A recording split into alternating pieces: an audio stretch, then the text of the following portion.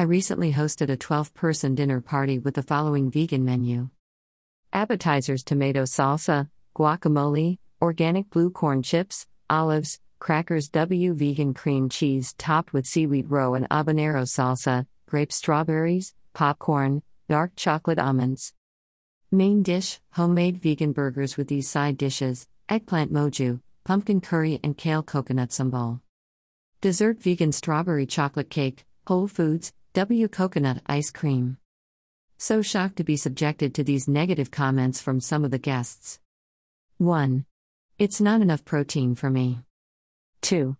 I can't live without my red meat. 3. I love red meat. 4. Who cares about getting Alzheimer? I will be comfortable in a nursing home. 5. Cows and global warming: it's fake news. 6. I have fatigue when I do not eat meat. 7. Too many pesticides in vegetables. Organic is fake. 8. No human studies to show pesticides, GMO, are bad for us. So what if bad for animals? 9.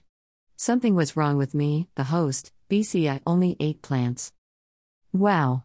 One person starts a negative comment and then others feel they have permission to join in. Herd mentality. Next thing you know, everyone is making fun of people who eat a plant-based diet. I felt like everyone was ganging up on me, the person who spent hours preparing a homemade meal. Rude. Is this what it is like in the schoolyard when a kid who is different gets bullied? Have people lost their sense of grace? Sense of appreciation?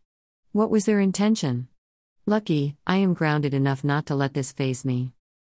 I am not sure how these people were brought up, but I teach my kids this: always be a great guest, no matter how much you disagree with something or someone. Find something positive to say. Be grateful that you were invited and thankful for friendship. Appreciate the work your host put into the dinner.